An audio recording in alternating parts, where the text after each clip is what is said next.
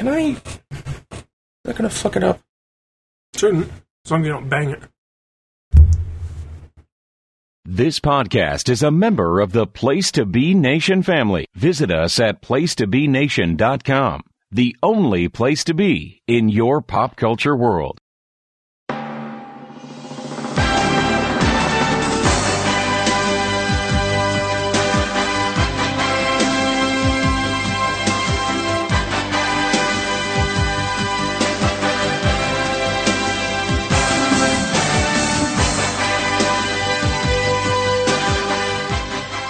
Hello, listeners, and welcome to something slightly different for the Glenn Butler Podcast Hour Spectacular. During Oscar season this year, after catching up with 2017 in film music, and before taking a look at the new slew of nominees from 2018, we're taking a bit of a detour into Oscar nominees from past years. And of course, I can't do this alone. I am accompanied, as always, by my brother, Mr. Scott Butler. Scott, are you ready to dive into the score vault? No, not really. Great, glad to have you along. We decided for this look-back vault episode to select a year out of order. We were originally thinking about going in order from, we started with 2015, the next one back would be 2014, but we encountered a bit of an issue, didn't we? Yeah, the issue was that 2014 included Interstellar and a Johan Johansson score, and 2 Desplat scores. Not a year made for your sensibilities. No, I don't think so. It was a long, hard slog. And so, the year that we have come up with for this episode is way off in the future, in the year 2000. In the year 2000. Before we start with the nominees for 2000, Scott, I think we have a little bit of feedback from our last show. Yeah, it turns out that your boyfriend is a huge fan of Dunkirk. Really? This is what you're bringing to me? By hands... I'm bringing to you... I'm pretty sure I did not bring this man into our house. No, I brought this man into our house and into my life, but his love of Dunkirk, I feel attacked right now. Why is this so hard for you to get over? It's feedback from our previous episode. He thought I was unfair to Dunkirk. Oh, he thought you were unfair. He thought we were both unfair in that he thought we were both a little unfair in that whenever you would rail against Dunkirk, I would just kind of be quiet and smile. Now, to be fair, he said that he likes to listen to Dunkirk while he's reading a book. Yes. So even the most ardent fan of the Dunkirk score that either of us has ever met uses it as something to ignore while he concentrates on something else entirely. Which I'm not sure isn't the best possible use of that dreck. Now, I made the point in the last episode that an argument could be made that Dunkirk was not actually music, that it was in fact, as you described it, sound design. Okay. But not all sound, while all music is designed sound, not all designed sound is music. Anyway, my final datum that I bring to you is a crossword clue that I saw. It was number 59 down. It was 4 letters, beginning with a T, and the clue was piece of music. Tone? Tune!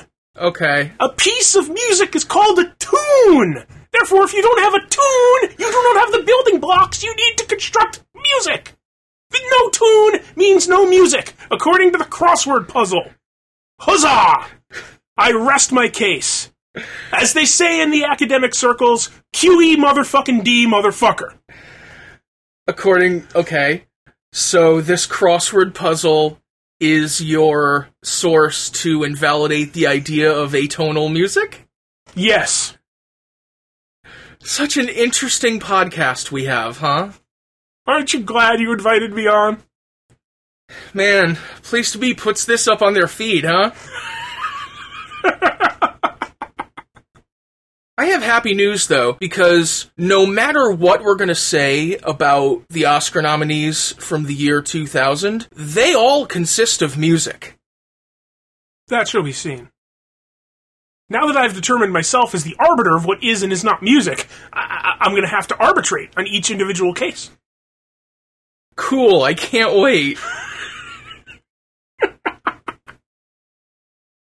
The first nominee we're going to consider is one of the heavy hitters of this year, and we have a special guest on the podcast to introduce it. Please welcome Miss Elizabeth Taylor. Thank you very much. Miss Taylor, what is the first nominee we're going to be considering here tonight? Gladiator!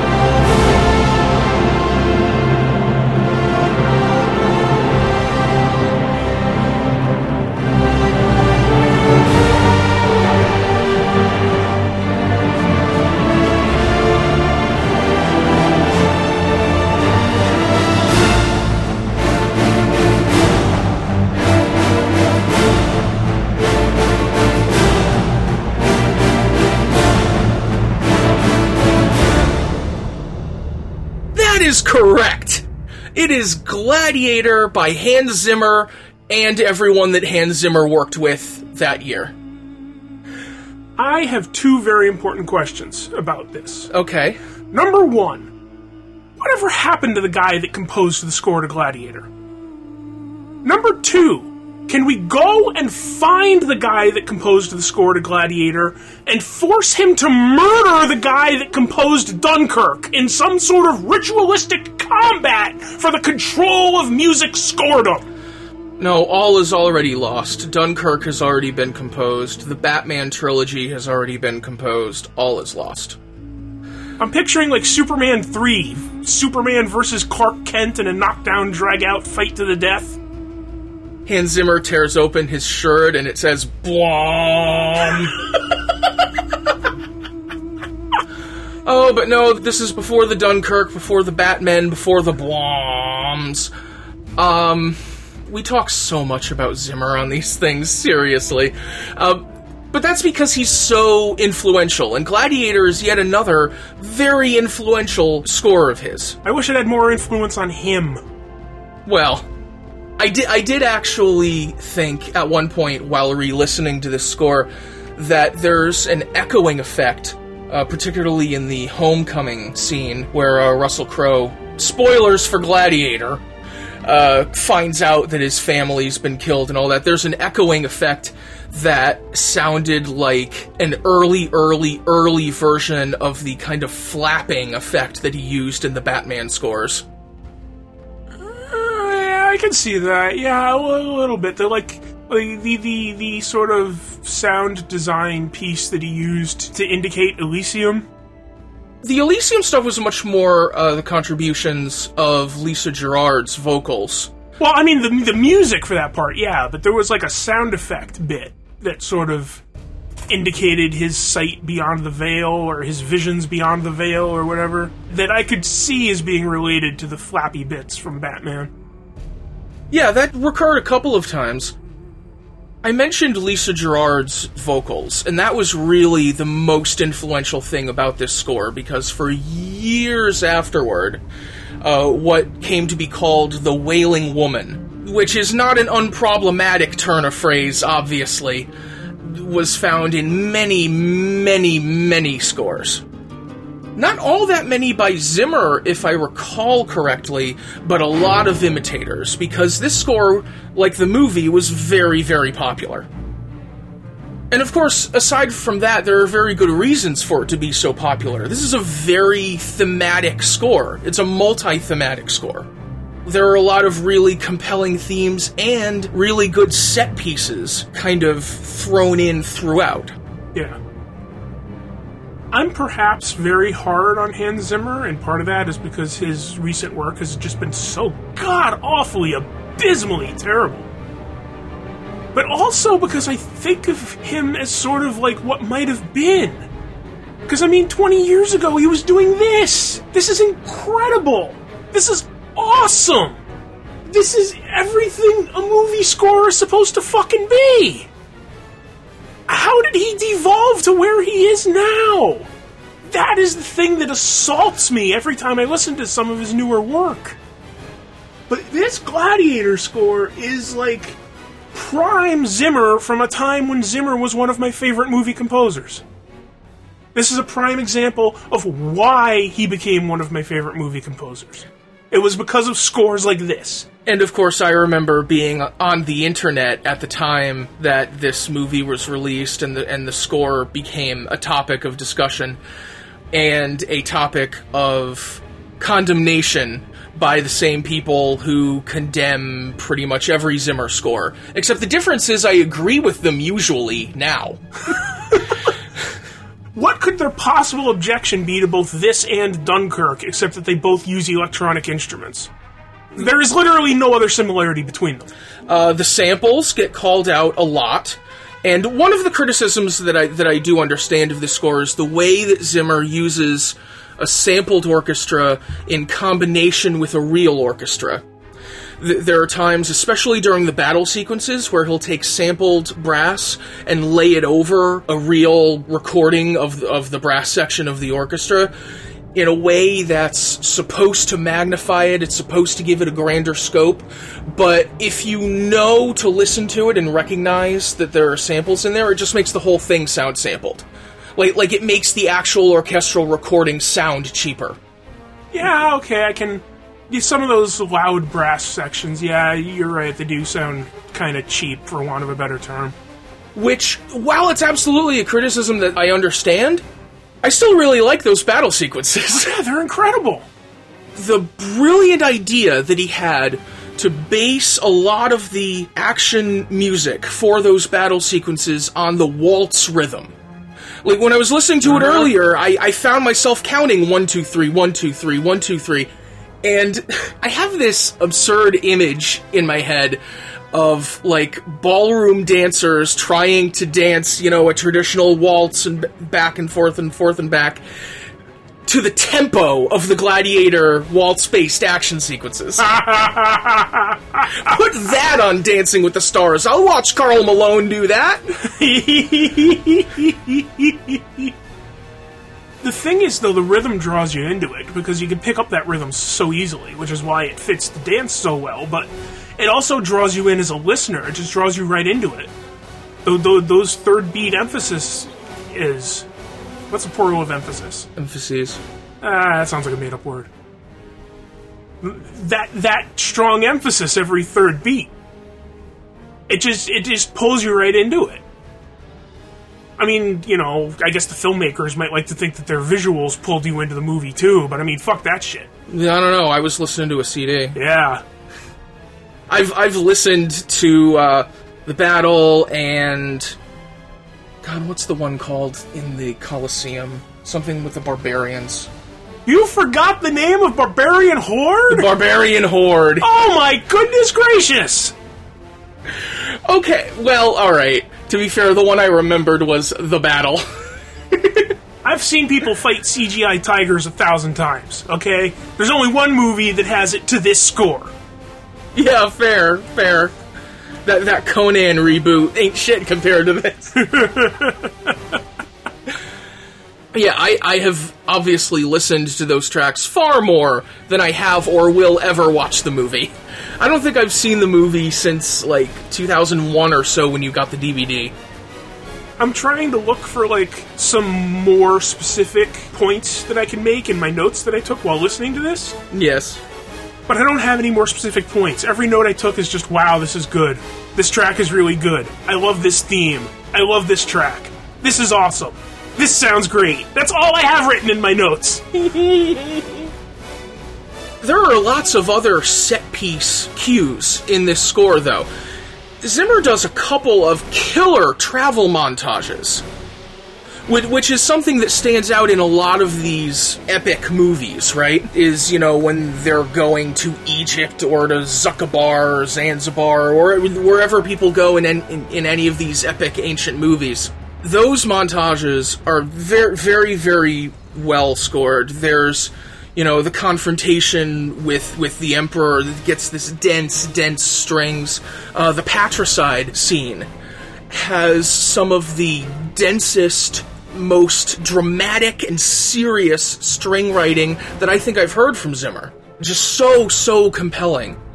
There are other times with scattered guitar elements thrown in there to remind you that Russell Crowe is supposed to be a Spaniard.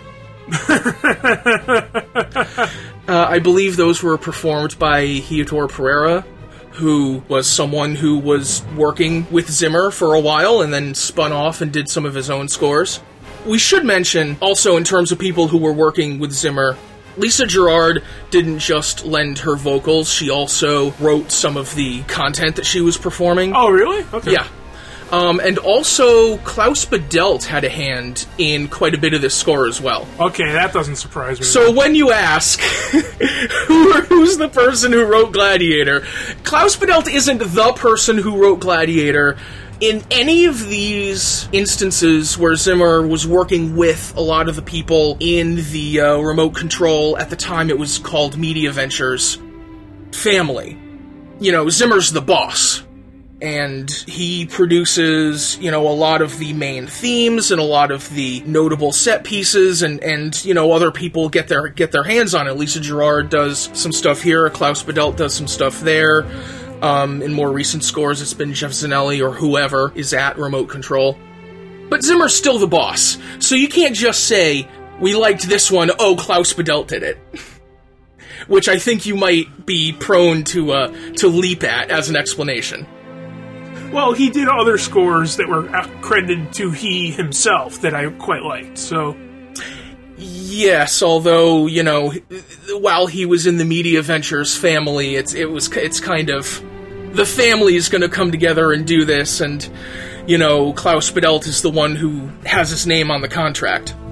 I know you and I quite like Klaus Badelt's score for the 2002 Time Machine, but I think, some of the other Media Ventures people also had their hands on that. I think Nick Glennie Smith did a little bit. I don't remember how in the fold Harry Gregson Williams still was at that point, but, it's a family deal a lot of the time. So is that the problem with his recent output, is that just he's been hiring a lot of really shit people lately? Like now that the Gregson Williamses and Klaus Badelt and Ramin Djawadi, and now that they've all moved on to their own careers, the people that he has in-house now are just real shit, and that's why we get shit like Interstellar and Dunkirk.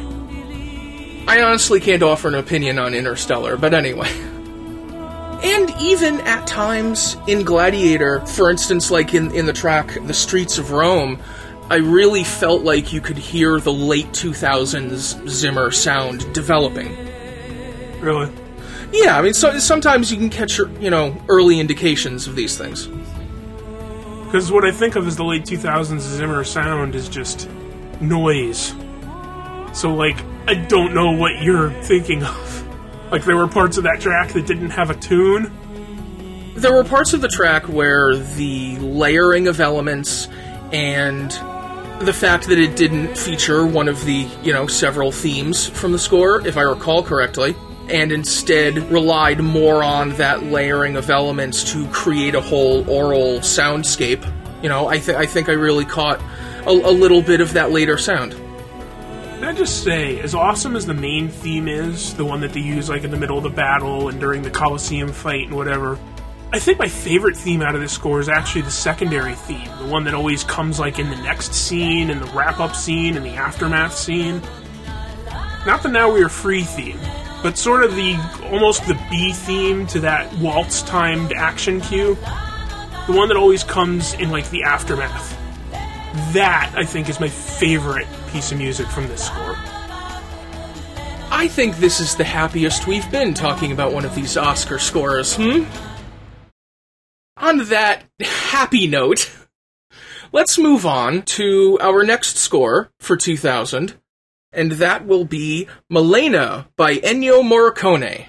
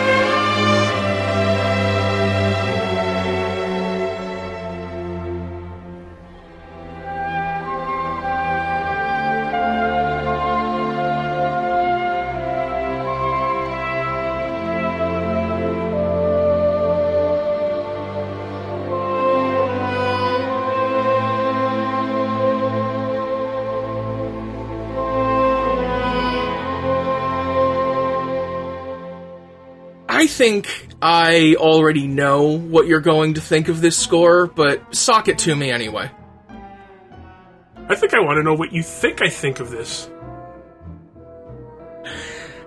I think that while listening to this, you were probably very bored. You get all the bonus points. Really? Because that is my primary... Like, I kind of like... I get the theme that he uses in, like, track 1 and 3, and I actually kind of like the theme in track 2 and 4, but for the vast majority of this score, it just didn't interest me whatsoever. The final note that I took at the very end of the CD is that I have so little to say about this score that it's not even funny. Really? Because a lot of the music is trying to be. I suppose. There's a lot of... How do I want to put this? This score has Morricone firmly in his comfort zone. I was going to say, like, similar to what you said about Shape of Water, the main theme of this is just very Italian to me. Yes, all of it is very Italian to me, which is fair enough because it's an Italian movie scored by an Italian man that takes place in Italy. Well, I guess that would fit then. The movie... Good job making it very Italian! The movie, by the way, some of these that I don't know, like, I remember a little bit of the plot of Gladiator, even though all these epic movies have so much plot. But for these movies that I don't really know that much about, like, I look up a little bit of a plot summary while I'm listening to the score as well. And Milena is a weird movie about a small town in Italy, right when Italy was getting into World War II, where there's this woman in the town who's not really accepted by the townspeople, except this little boy, like, becomes attached to her and starts stalking her, it sounds like, but, you know, it's cute because it's a movie from the 90s, or 2000. Everyone knows the 90s didn't end until sometime in 2001. Yeah, fair. We're still in the long 90s here, yeah. The 90s didn't end until at some point between Election Day, November 2000, and the September 11th attacks. It was somewhere in that time frame that the 90s finally ended. Yes, quite right. I don't know when the 2000s became the 2010s. I'm not sure there's an exact date on that. We might have to let history decide. It might have been a little early, actually. The 2000s... Was it 2008? It may have been the 2009 inauguration when the 2000s ended and the 2010s began. It may have been the 2009 inauguration. It may have been the 2007-8 crash.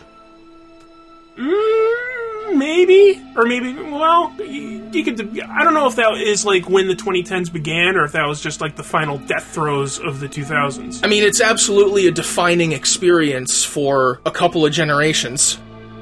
But anyway, Milena by Ennio Morricone. I heard that's a score. It very much is. It's a very, very Italian score by a very, very Italian man for a very Italian movie. Well, it fits at least. So it's going to have a lot of very tuneful content. I mean, there are absolutely tunes here to fill your definition. Oh, yeah, There's some, satisfying enough string writing. A lot of it is taken up in some very, very stereotypical European comedy music, which is an acquired taste that I have not acquired. Yeah, a lot of that is the sort of thing I'm thinking of when I say that I appreciate what this music is doing, and it's fine, it just doesn't interest me at all. Yeah, it's not something that I've ever really personally warmed to, and at times it's something that kind of keeps me from appreciating Morricone in the way that a lot of other people do. I mean, just for a lot of his pieces that I do really love. I mean, he's obviously a legend and a genius and all that. In addition to the fact that he's still scoring movies into his 90s. Didn't he just recently win his first Oscar? He got the Lifetime Achievement Award like 10 years ago, and then he won an Oscar for a movie a couple of years ago, yeah. I think that might be all we really have on this. I mean, I think we both are in agreement that it's decent and inoffensive, but not really our bag. I do like the theme from track 2 a lot, but on a whole, the score is just sort of there. Yeah. Let's move on to another composer that we talk about a lot on this show, and a score that I know we've both listened to quite a lot, and that will be The Patriot by John Williams.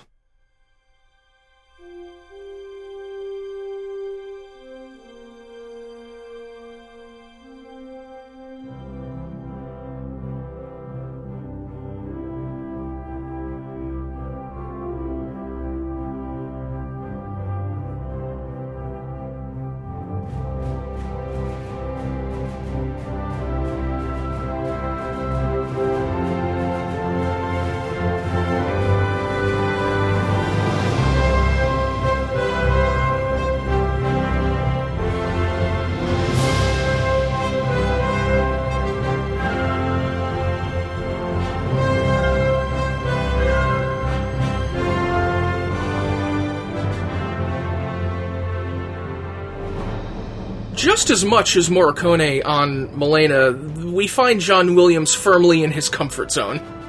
This is a very American movie by a very American score by a very American composer. I suppose so, yes.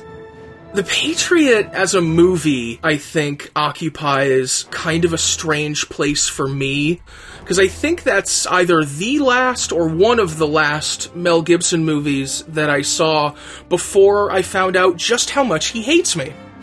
Well, that... I mean, if we want to talk about horrible people associated with these movies, Malena was distributed by Miramax.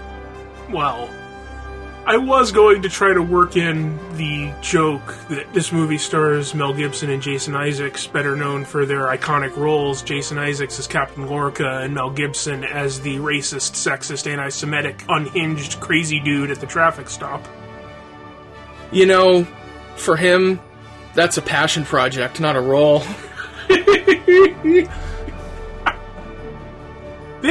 I think this was one of the last Mel Gibson movies. Or was this before or after Lethal Weapon 4? It was definitely after Lethal Weapon 4. I was trying to remember if it was before or after Payback. Ooh, Payback. I think it's probably after Payback. I think Payback and Lethal Weapon 4 might have been like 98. I remember reading an article at the time that Mel Gibson was actually offered the role in Gladiator, but decided that he was a little too old for it, and so took the role in The Patriot instead. So Gladiator decided to go with another Australian? That's a coinky-dink. The theme to The Patriot is incredible. Some of the best stuff. Yeah. And, John Williams' best stuff could fill up, 17 CDs, but this is so good, the theme to this movie. There are many 17 CD sets you can probably buy, yeah. The rest of the score, not as good. It's sort of a one-track CD. where that track is repeated again at the end. Yeah. There's a track that's named after the movie, and then there's a track that's named after the movie reprise that is sort of identical. It's pretty much identical. There's like a few seconds added to the reprise, but it's pretty much identical. Which is in a contrast to the Saving Private Ryan album, in which the first and last tracks were literally identical. You know, this was kind of a thing that Williams did for a while. But yeah, once you've listened to the track that's named after the movie, you kind of don't need to listen to the rest of the CD. Well, it's a very good summation of two of the main themes. Well, the two main themes. And again, it's very, very Americana, very, very Williams. But I'm not sure how to put this. I kind of feel like it's very, very Williams in a way that he was kind of transitioning away from at this point in his career. Yeah, I was just, because this is sort of, for me, this is sort of like the oasis of Williams. Like, between basically Last Crusade and Force Awakens, there isn't a whole lot of Williams stuff that I'm a real big fan of. Like, I think Hook was early 90s, wasn't it? Hook was early 90s, Jurassic Park, Schindler. Oh, Jurassic Park, yeah, okay. Even Jurassic Park 2 has a lot of highlights. I don't know that I've listened to the second one much. But even so, we just named, like, off the top of our heads, like, 2 or 3 movies from that 20 to 30 year span. Well, there's a lot of stuff that I like, but less so than his late 70s through the 80s output, to be fair, yes. The main theme to Nixon I always enjoy, because it has the same first 3 notes of Darth Vader's theme for Nixon. Well, there was a lot of music in Patriot that, like, a lot of the, like, sort of darker stuff in Patriot sounded a lot like the darker stuff he used in Star Wars 2 and 3. Well, I wanted to get into a little bit the action music, you know, for the battle sequences, especially the final confrontation between Mel Gibson and Captain Lorca. Because what I mean when I say that it was a style that Williams was transitioning away from at that point is that the action music for a lot of the big Hollywood films that Williams was doing in that late 90s into the 2000s era all sounds the same to me, to an extent. The Star Wars prequels, pieces of his Harry Potter scores, Minority Report, you can hear it starting to develop a little bit in Jurassic Park 2 at times. A lot of that action music sounds alike to me. But The Patriot does not have that sort of sound in the battle sequences at all. Those are completely classic Williams, in a way that I really, really appreciate going back to it when, you know, he's still in that style to an extent, but of course it's been another 15 to 20 years, so, you know, he's kept developing, but that's still a style that I really appreciate going back to. I'm sorry, I'm just laughing at myself. In my notes, I referred to the Captain Tavington music as the Evil Man theme. You mean that little dissonant brass chord whenever he remembers the French and Indian War? And then later when he fights Tavington? Wasn't there a motif for Tavington and Tavington's dark deeds? Yes. There was a little theme for him as well. Yeah, I'm just more thinking of that one chord that came up like any time Mel Gibson remembered having done anything wrong in his life. Yeah, that was a different thing though. That was sort of a more ethereal feeling thing than just sort of the dark, foreboding music for Tavington. A little bit, yeah. In stark contrast, of course, to the main theme, which is so pulsating and propulsive.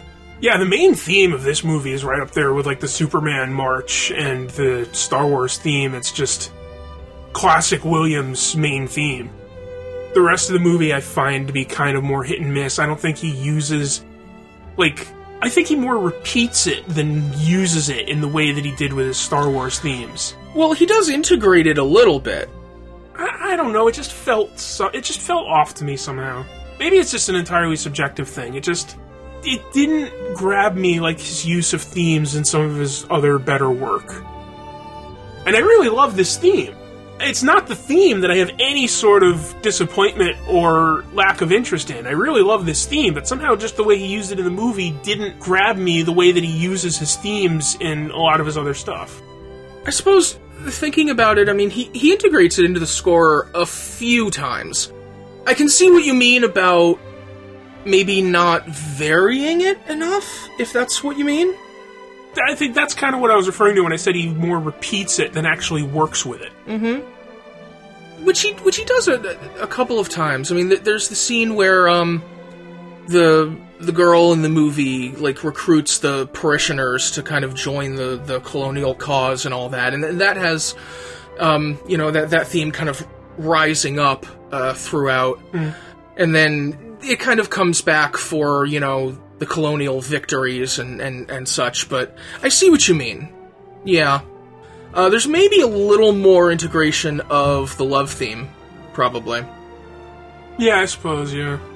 I remember when this came out, there was some speculation.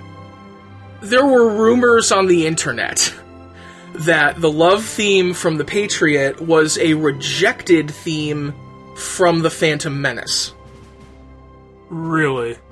That the love theme from The Patriot was originally supposed to be Padmé's theme in The Phantom Menace.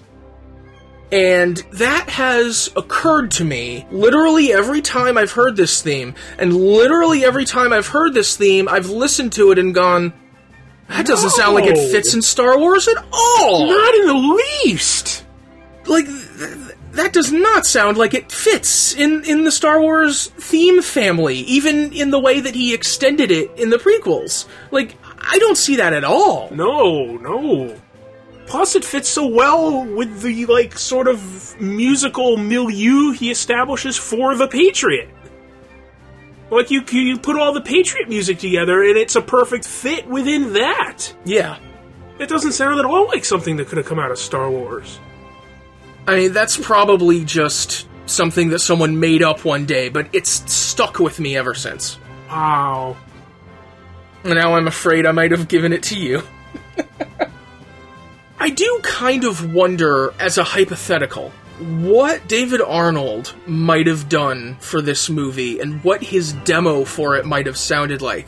Because this movie was made by Dean Devlin and Roland Emmerich, who had made Godzilla and Independence Day and Stargate, all of which were scored by David Arnold, all of which had good scores by David Arnold. And he did do a demo for The Patriot, and then either they decided that's not the sound we're looking for, let's get the most prominent Americana composer working in movies right now, or they decided we can get John Williams, so we'll have John Williams do it. I don't know exactly which one happened there or what proportion of each, but as a curiosity, I wonder what David Arnold might have done for such an Americana movie as opposed to the adventure sci-fi movies he had previously done for the producers. Oh, that would have been interesting. The Godzilla and Independence Day guy doing The Patriot. I mean, that would have been interesting, I guess. He did some stuff in the 90s that I like. There's nothing wrong with the David Arnold score. Oh, no, certainly. He never quite retained his cachet as, a big Hollywood blockbuster composer after getting rejected for The Patriot, which is interesting, as the Devlin and Emmerich movies went on to have ever more disappointing scores by Harold Closer and such. Let's move on to our next stop on this whirlwind tour of the Oscar nominees for the year 2000, Chocolat by Rachel Portman.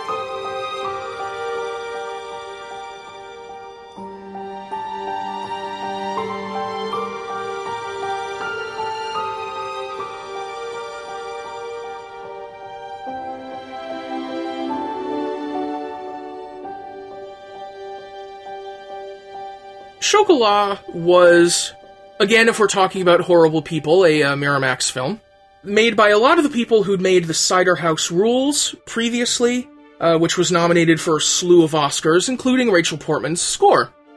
Rachel Portman was the first woman to win an Oscar for Best Score when she won in the musical or comedy score category in 1996 for Emma.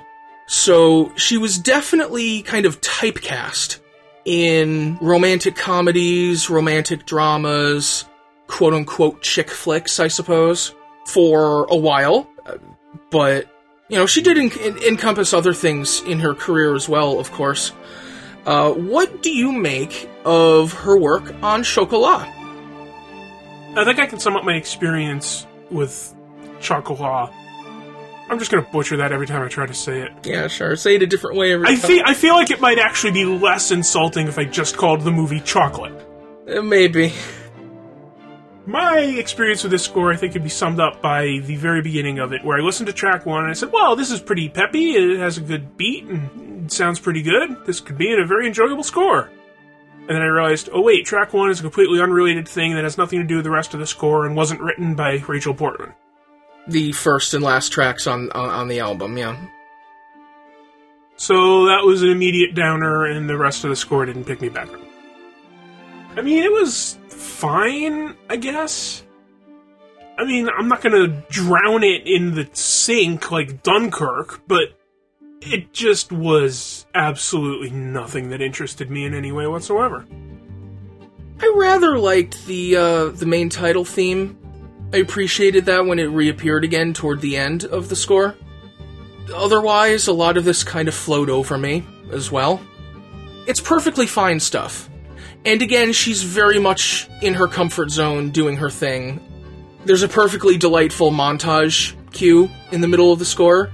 That's, you know, something where a lot of people often shine. But otherwise, you know, it's fairly traditional, inoffensive stuff. This is another movie about a small town in Europe in the past, by the way. So, I believe it's some town in France in the 50s featuring, as long as we're talking about horrible people, Johnny Depp.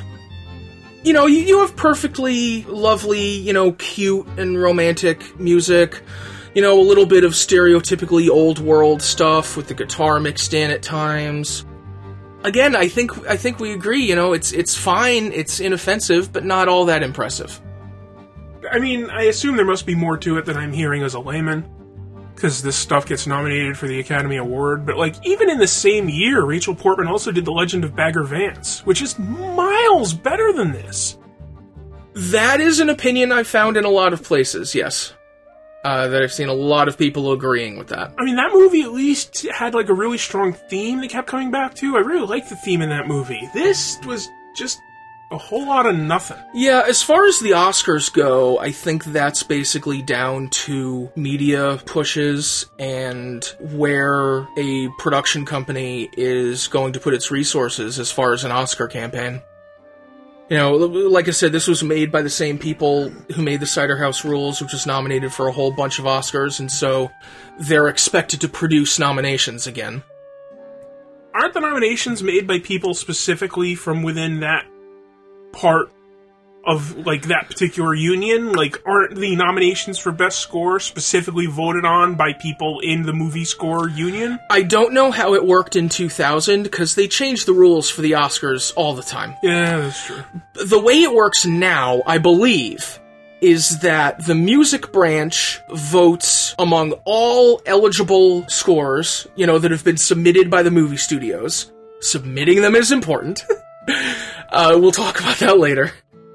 So the studios submit as many movies as they want to fill out paperwork for, and then the music branch votes among that pool to narrow down to a short list of, like, 15 scores, I believe, is the short list that was published this year. And then the entire voting body narrows that down to the 5 nominees. Okay. I'm pretty sure that's the way it works now. I don't know specifically at any point in time in the past how it's worked. That seems a pretty reasonable way for it to work, honestly. Well, I'm just saying, like, you know, maybe if there's, like, you know, 10,000 members of the Academy voting, and like 9,900 of them have never scored a movie. They're all like sound editors and visual effects people and actors and directors and whatever, and they're voting on scores. They would be subject to this, marketing campaign on behalf of whatever score, but you'd think the actual composers would like know what's a good score and what's not, and wouldn't be as swayed by a marketing campaign. Maybe? I'm not sure what the exact pressures are on the different voting bodies. There's probably a lot of studio politics on various levels.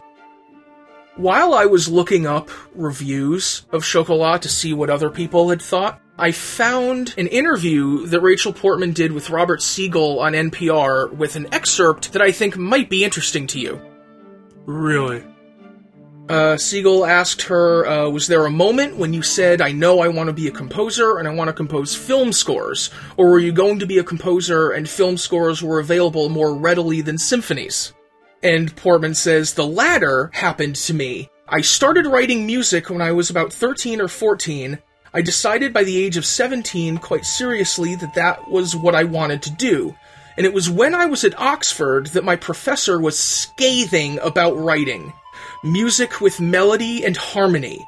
And so I started seeking other music, and I started doing theater music. And then I did a student film while I was there, and it was the film that immediately caught my attention. I thought, this is what I want to do. So, actually, I'm quite grateful to that professor, because I now realize that I've always wanted to write music that tells stories. And so he sent me on my path without meaning to. Now, in almost any context, I am totally against this ludicrousness about blaming professors for, ruining the next generation or whatever, or indoctrinating our kids, or however people are complaining about professors in colleges this week. But I thought you might find that an interesting distillation of some of the trends in academic music and symphonic music and coming into other genres. Why is this man a music professor if he hates music so much? He may not hate music, he may just prefer, more atonal music. Things that really stretch the form. Do you ever worry that your tastes are unsophisticated? I worry about that all the time. I'm sure my tastes are unsophisticated. Who gives a fuck? Really, who are you going to come to for your reviews? Somebody who is trying to make their tastes sound sophisticated, or somebody that's just going to tell you whether something's good or not? I don't know, maybe I'll go to someone who'll validate me.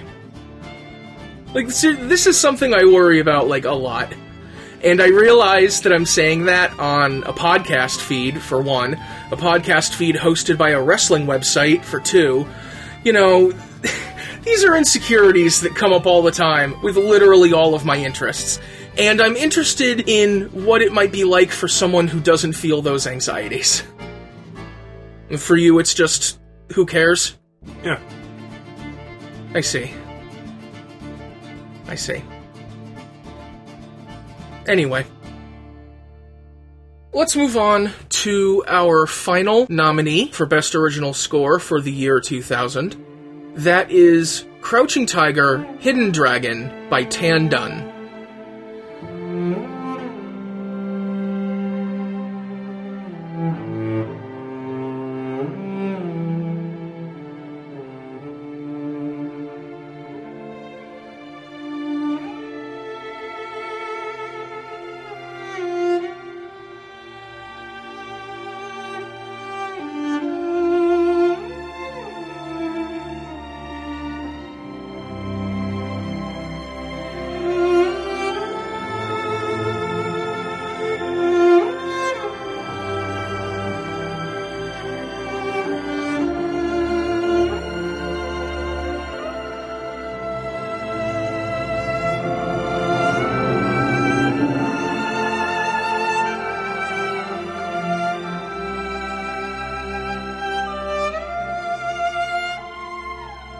Now, Tan Dun was a concert composer, a classical composer in China, but one who had studied music in the U.S., chosen to lend the film what US audiences might consider a more authentic sound, which to my unknowing Western ears, he certainly does.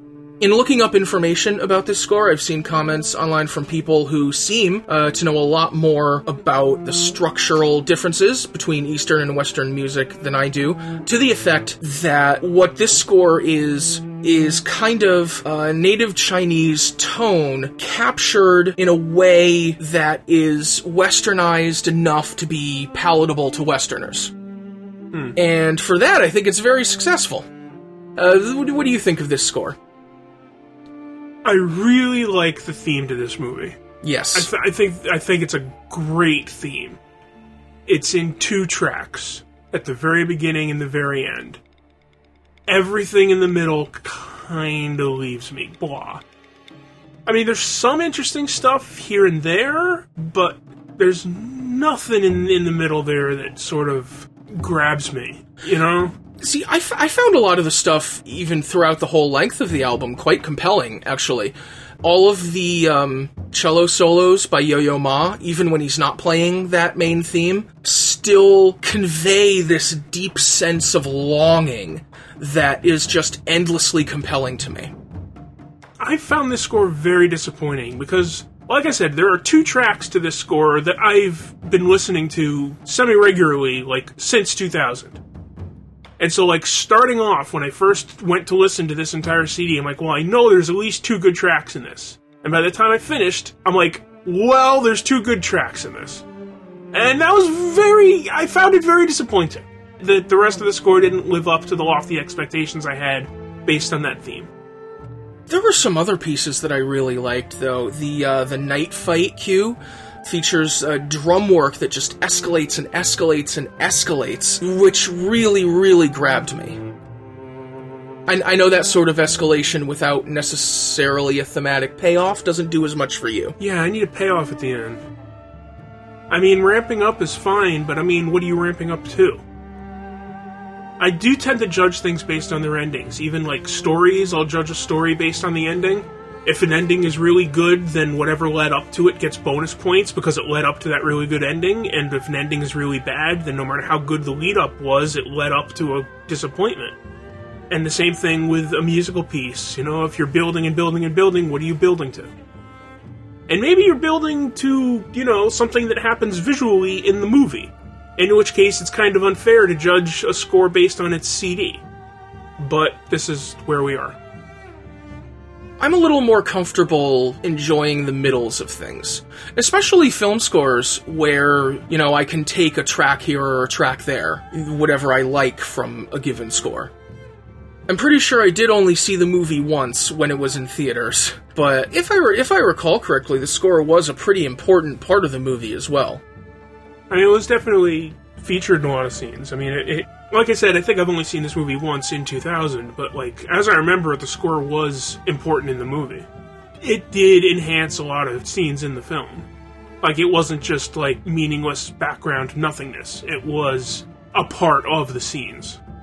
And every appearance of Yo-Yo Ma just, like, goes right to me. Mm-hmm. The quality of his playing and the deep sense of emotion that comes through in it is amazing to me in a lot of contexts. So those are our 5 nominees for Best Score for 2000. Which of these do you think should have won? For me, no question, by a mile, it's Gladiator. By far the best of these scores. By way, way far. Nothing compares. It is so fascinating to think about an era where you could say that about a Zimmer score compared to a Williams score. I mean, The Patriot was okay. Yeah. I guess it's better than okay, but I have higher expectations for a Williams score, frankly. Well, I know you and I are both bigger fans of the Patriot score than most. I mean, I've seen it get almost literally no discussion, basically, since the Oscars were over and it was out of theaters. Yeah, well, I mean, among the Williams oeuvre. Among the Williams oeuvre... It's not going to rank high. Okay. Among the Williams oeuvre, I think you and I are bigger fans than most who are heavily interested in the Williams oeuvre, and even there, I am comfortable saying it is second tier at most. I would say it's second tier at most. He's done 8 Star Wars movies, 3 Indiana Jones, Superman, Jurassic Park, and that's not even getting into his later era, like all those Steven Spielberg Oscar dramas that he's done.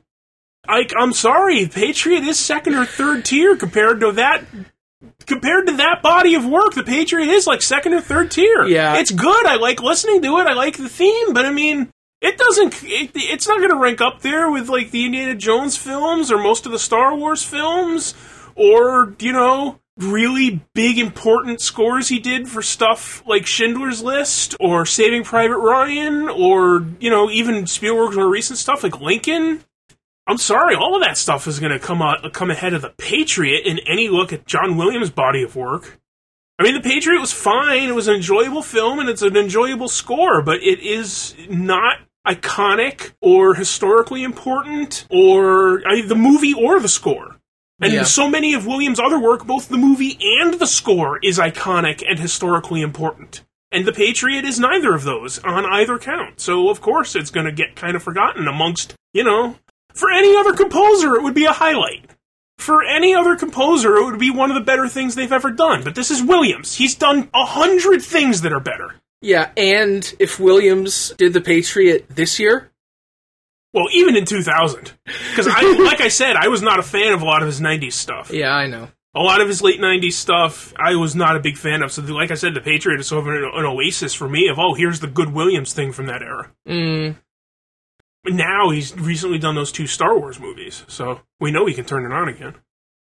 But yeah, like I said, it would be the greatest score in the career of Nicholas Britell, or Daniel Hart, or, you know, Johnny Greenwood, or who else is being nominated lately. It would be the best score in their career, but this is Williams. He's done 25 scores that are better.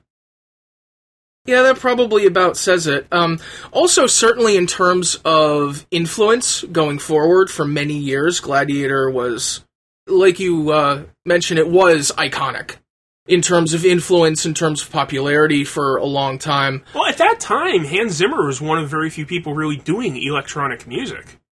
Like you mentioned some of the controversy about that, but using his electronic stuff as opposed to, like, the London Symphony Orchestra, that was sort of a big deal at the time. Well, he was really getting into samples, which were not quite in 2000 at the point that they are in 2019, certainly. But he was really getting into samples as opposed to out-and-out synthesizers, which would be what you associate more with a Goldsmith of this era.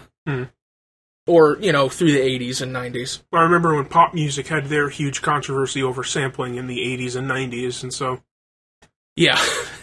And for some people, it persists. Yeah, I would probably have to agree in terms of influence and in terms of being an iconic work or standing the test of time in the composer's career as well, certainly. In the career of such an influential composer who's done so many influential scores. The winner that the Academy assigned, I wouldn't really argue with that much either. They awarded it to Crouching Tiger, Hidden Dragon, which I don't particularly mind. They probably did it more out of a sense of uniqueness. And of course, there's, you know, the whole Academy ad campaign, so who can say the influence of that kind of thing. But certainly it has the advantage of being unique compared to some of the traditional Hollywood scores that we've talked about, the traditional European score, and Zimmer's more, and Zimmer's work that we've talked about quite extensively. I guess you could argue it's the greater achievement, given everything you said about trying to mash up genres and national musical styles and whatever. Maybe if I was better educated in music orthodoxy, I would appreciate it more on that level, but just as a listening experience, I prefer Gladiator. Every time we talk about film music, I wish I knew, like, something about music theory. I really ought to learn something at some point, because it's been a long time. Alright, so that is it for the nominees and the winner. After a quick break, we will come back with just a few of the other scores from 2000 that we rather liked. So stick with us, and we will be back. I would still know the way that would lead me back to your side. The North Star may die,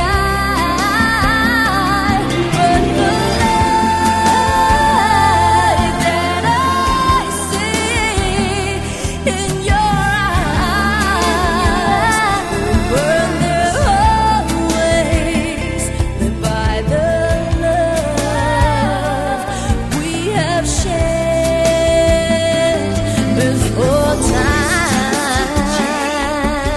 The stories that we think, one shining light will still remain.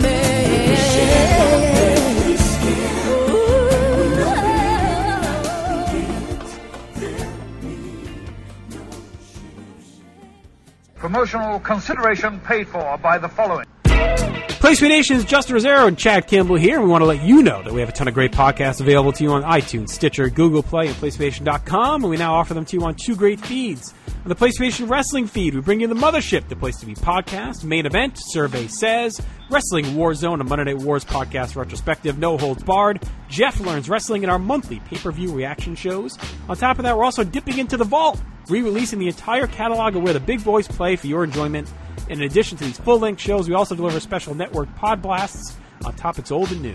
The Place to Be Nation Pop feed is loaded with great content, offering such tremendous shows covering the land of pop culture, such as Geek and Sassy, Talkin' Pop, the Glenn Butler Podcast Hour Spectacular, Sunday Groove, PTB in Play, Freak Out Drive-In, Songs with Friends, Looking Forward, Looking Back, and Lucha Undead, as well as a veritable podcast heaven for comics fans with the Hard Traveling Fanboys, Sellers Points, Conversation Comics, DC Post-Crisis Management, Marvel Age, and Marvel Age Masterclass, plus weekly pod blasts that cover the gamut of comic topics. The feed is also filled with insightful sports content, including the NBA team, This Week in the NFL, and more. And you can find all of these current shows, plus archives of our past podcasts, including The Kevin Kelly Show, as well by subscribing to both feeds on iTunes. And while there, be sure to rate and leave feedback as well.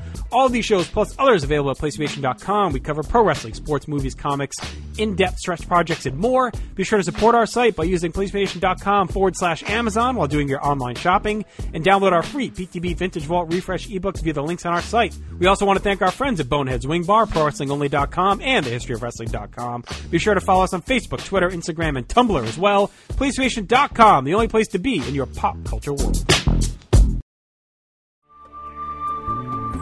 永恒了，在不在？怪我的心放不开，背起心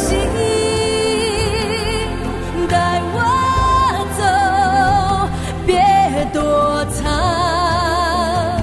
把爱走出来，我爱你。每一夜，我等待，我的心为了爱，睡在夜之海，孤单的我，想念谁，谁明白。And we are back talking about film scores from the year 2000, now talking about ones that didn't get nominated. I'd like to briefly talk about a pretty brief score, that is Alan Silvestri's Castaway.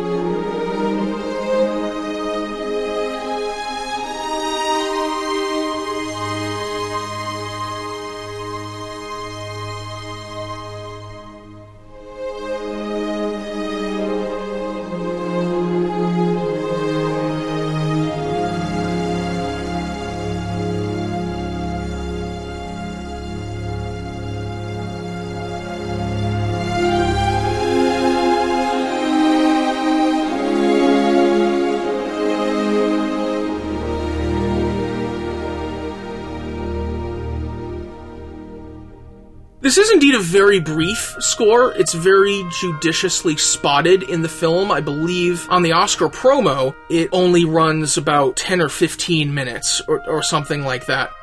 But for that short length, I think it really conveys a mood more than anything else. It's very calm, it's very laid back. I think it would make very good meditation music, frankly. And I think it fulfilled its role in the film as well. The decision not to have very much music in the movie at all, and not to have anything start, I believe, until after Tom Hanks manages to leave the island, other than a source cue that's used over the opening credits, kind of lends itself to the sense of isolation that you're supposed to feel, like in solidarity with the protagonist of the film. And so those decisions in that spotting, I think, really lent the mood that they were going for. But even when the music does come in, it kind of shifts everything in a way that it couldn't have if music had been there all along. Scott, what do you think of this score? I really like the 5-minute track of this score. I like the theme and I like the music. I like the mood it sets. I like the way it works. I think it's a really good piece of music. I listened to the Academy promo, and it's that 5-minute track repeated 3 or 4 times.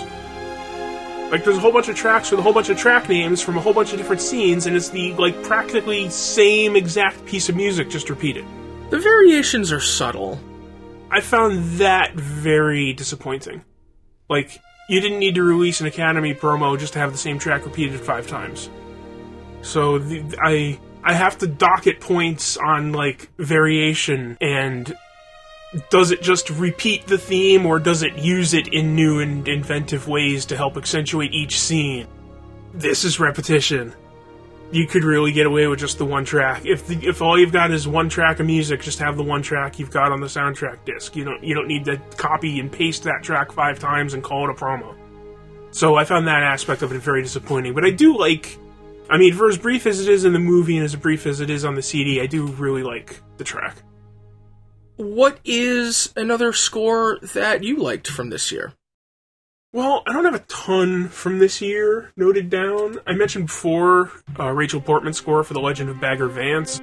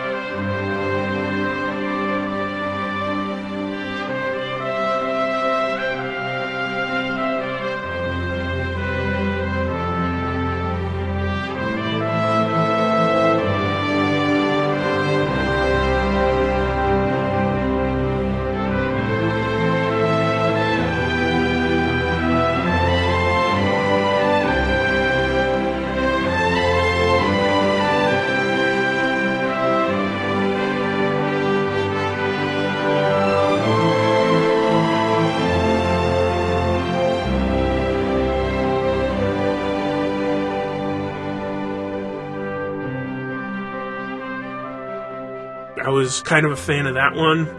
Maybe the whole score isn't outstanding, but I really, really like the theme they keep coming back to in that one.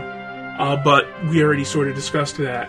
The only other one I would really want to point out is Trevor Rabin's score for Remember the Titans.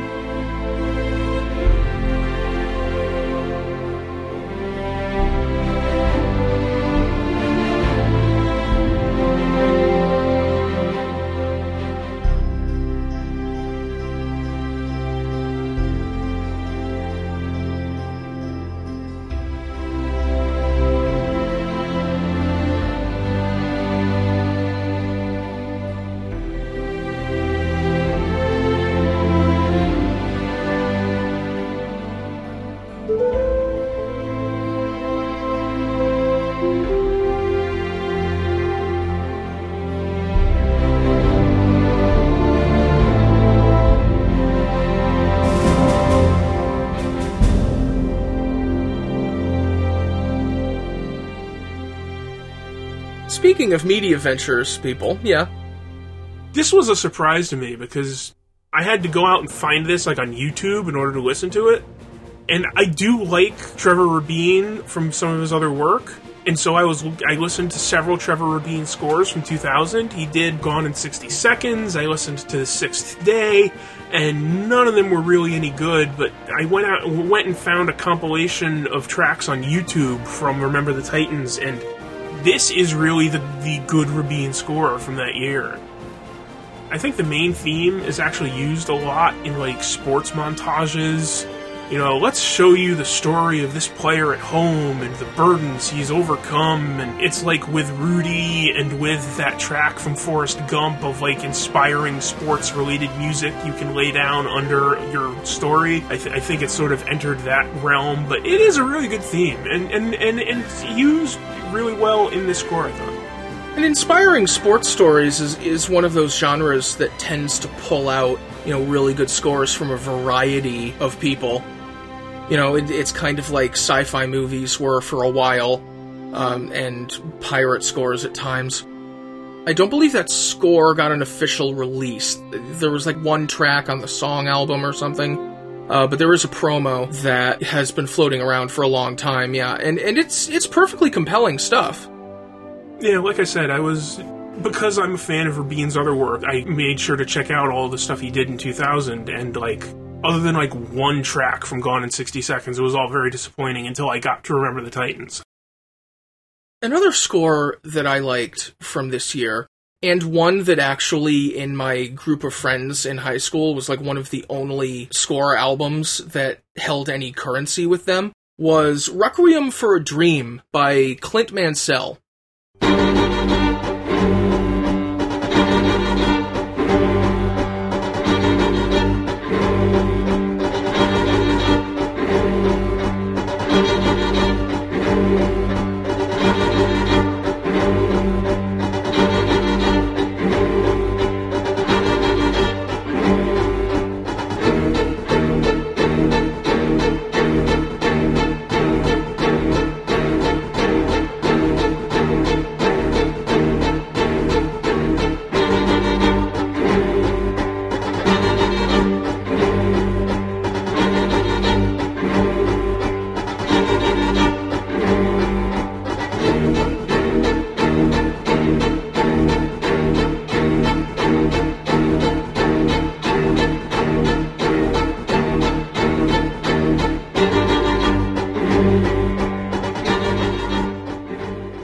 Mansell is a composer that I run a little hot and cold with, but when he's hitting for me, I find his stuff just endlessly compelling. And he has a way of taking small motifs and small melodic bits and working them and working them and working them until they form these, like, sublime climaxes. The best example of that for me is The Fountain, which is one of my favorite scores ever. But I think he really does it in Requiem for a Dream as well with, you know, what you could call the main theme that recurs several times and did eventually become maybe more famous than its original incarnation when it was reworked into a, string ostinato-based action piece for the Two Towers trailer shortly after this, and was then used in every trailer for a time. But the original versions from Requiem for a Dream, I think, like I said about some of the pieces from Crouching Tiger, Hidden Dragon, really convey this sense of deep, deep longing. And when I first heard this as an apocalyptically depressed teenager, they really reflected me, I felt. And so that's kind of stuck with me ever since.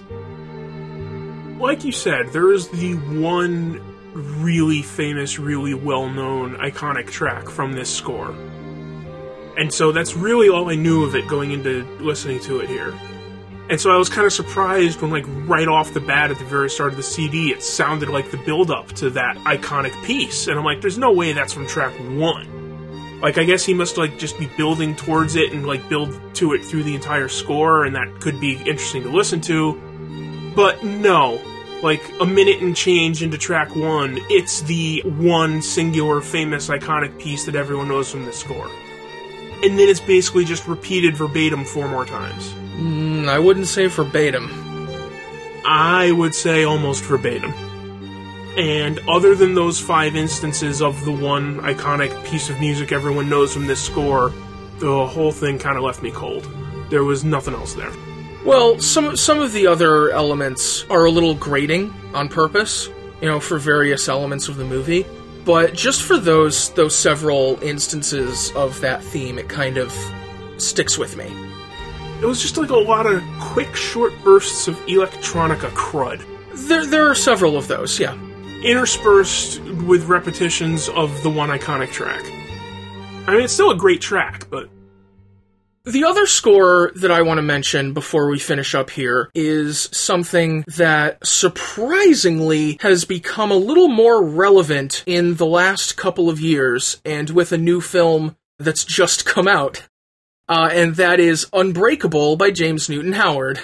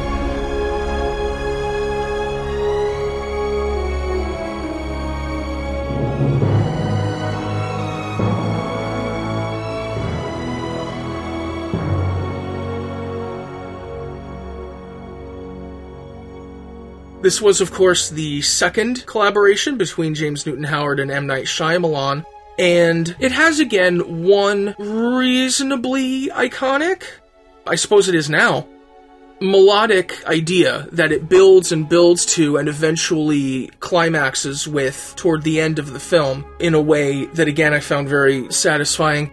And was very surprised to hear when I saw M. Night Shyamalan's film Split. And suddenly, toward the end of that film, some of the background identifiers of the Unbreakable score started to filter in. And I'm sitting there in the theater going, did they just track in Unbreakable? What is this? And then the big twist was revealed that, surprise, Bruce Willis is here, and they play off with his theme from the end of Unbreakable. That one track at the end I did like, but I did not pick up on the building blocks that you're talking about. The whole rest of the score I just found very empty and lifeless. See, I found, knowing where it's headed, when I listened to it a second time, I could see pieces of it being introduced and pieces of it coming together. There's, I think, the weightlifting scene where there's a solo horn playing part of that theme, most prominently. But all over the score, there are little pieces of it coming together. I didn't notice any hints of it until, the second to the last track, and it didn't actually get to, what I would consider the good part until, the second half of the last track. Maybe I'd have to listen to it several more times to try to, train myself to listen for it, but of the 14 tracks on the CD, 13 and a half of them were nothing. I do think it's something that rewards repeat listening in a way that some scores don't. A lot of scores are either, I appreciate it the first time, or I don't. And that, I think, will do it for our whirlwind tour of the scores of the year 2000. Please join us in the future. We will be talking about the scores of 2018, because those Oscars are coming up, and we promise we'll get it before the Oscars this year. We're trying, we're working hard, we're keeping our nose to the grindstone, we're going to keep working, keep chopping that wood, and we are going to get it done. Don't you agree, Scott? Are you going to chop that wood? What's that phrase? Your mouth is making promises your body can't cash. Thank you, Scott, for being with me. Thank you, listeners, for being with us. If you would like to contact us with a question that you would like us to answer, we like to do the advice hour sometimes when we can, but we need your questions, so please email us, spectacularadvice@gmail.com. If you would like to find me on the internet, you can find me at Twitter, well, I still have a Twitter account, or Tumblr, well, Tumblr still exists, or Instagram, if you would like to see pictures of my cat. In all of those places, I am Glenny Bunn. You can probably find me on Facebook. You can email spectacularadvice@gmail.com if you want to reach me or Scott. Scott, that's the only way to reach you, huh? Actually, I have news for you and our listeners. What? Did you get Instagram? Can I see pictures of your cat? I have joined the social media revolution. I have a MySpace page. Excellent. What's your address? I believe if you search for Spectacular Scott, you will find my MySpace page. Am I in your top 5? Are you on MySpace? How dare you? I don't entirely know how to check messages on there, but I mean, you can give it a shot. Well, I know where I'm going as soon as I get back to a computer. Listeners, I encourage you to give it a shot, too. I'm amazed. I don't even know how to end the show. This is amazing. We'll see you next time.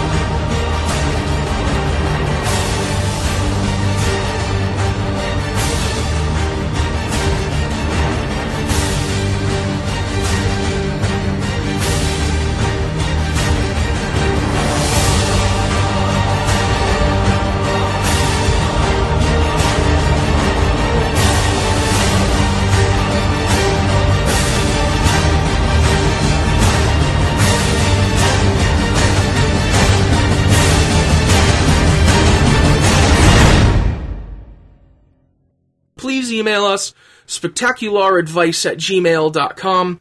If you would like to find... Time to go.